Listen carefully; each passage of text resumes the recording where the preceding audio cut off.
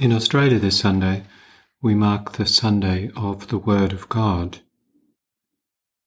Through this Sunday, we are reminded of both the importance and the centrality of the Word of God in our Catholic life.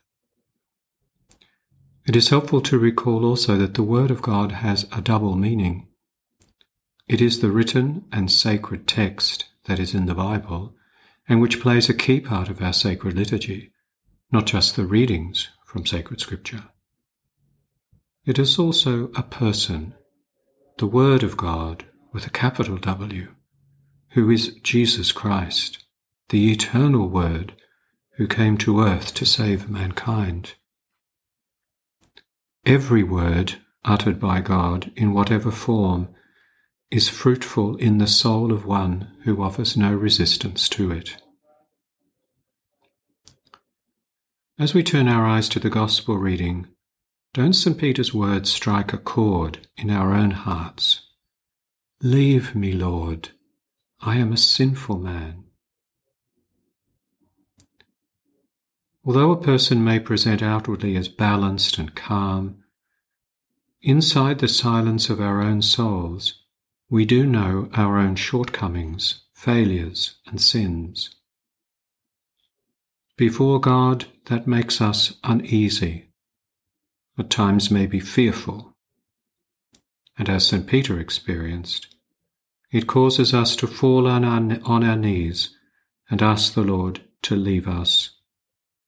For we are not only uncomfortable before Him, but realize His great goodness and our sins. But that is not how Christ looked upon St. Peter, and it is not the way He looks on us. What did He say to St. Peter? Not, "Okay, I'll go," but rather, "Do not be afraid. From now on it is men you will catch." Jesus gave him the task of being an apostle, and to St. Peter He gave it first. St. Peter's weakness did not bar him from being called, but we might say fitted him to be Christ's chosen instrument. St. Paul understood this too from his own experience. What does he say in the epistle reading? "I am the least of the apostles. In fact, since I persecuted the church of God, I hardly deserve the name apostle. But by God's grace, that is what I am."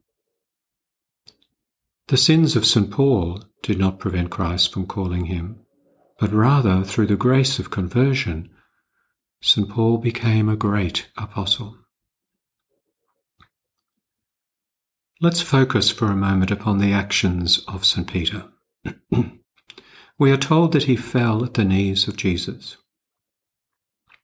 It is possible that Jesus is sitting in the boat and Peter comes close to him and kneels so that his hands might be clasped on the knees of Jesus. This action seems to be one both of worship and adoration, as well as complete trust and intimacy. St. Peter's posture and that of Isaiah in the first reading strike me as amazingly similar. This can serve to remind us that our body is to be involved in the worship of God. Where is the supreme act of worship of God that has been handed down to us? It is the Holy Mass. Often at Mass our focus or attention can be on the words, which are important, but to the detriment of the actions. What we do with our body, we do with our soul and with our mind. The bodily gestures of the Mass, kneeling, genuflecting, bowing, signs of the cross, beating of the breast, are not like icing on a cake. These gestures are gestures of worship. Our participation at Holy Mass is not only through words, but rather it is at times wordless. It is at times silent. Our participation at Holy Mass must be the interior movement of the heart and also the movement of the body. St. Peter might have said the same words standing at the other end of the boat, couldn't he? Calling out to Jesus. But his going closer to Jesus, going down on his knees, made the words much more powerful and meaningful. It also expressed his humble expression of unworthiness in a way that words could not. What both St. Peter and St. Paul and all the saints would tell us is that none of us are fit to be in God's presence. It is only by an undeserved divine gift of grace that we are admitted into the divine presence. But it's not a grudging indulgence on God's part. It is what he desires.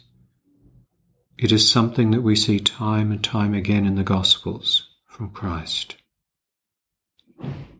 So when we are weighed down by our sins, our weaknesses, and all seems confused and inconsistent, then we must not go away from Christ. Rather, we must run to him and with great confidence kneel before him in the Blessed Sacrament, where the radiance of his face and the burning flame of his love are really and truly present. There we can rest. He will restore peace to our troubled heart. He will console us. We must not avoid his presence in the Blessed Sacrament, because it is only there that we will be healed. Remember also the great power of forgiveness that comes to us from the merciful and sacred heart of Christ in the sacrament of confession. At Holy Mass, in the presence of the holy angels, let us bow humbly before Christ our Master, and through him offer to the Father the worship of our mind, our heart, and our body.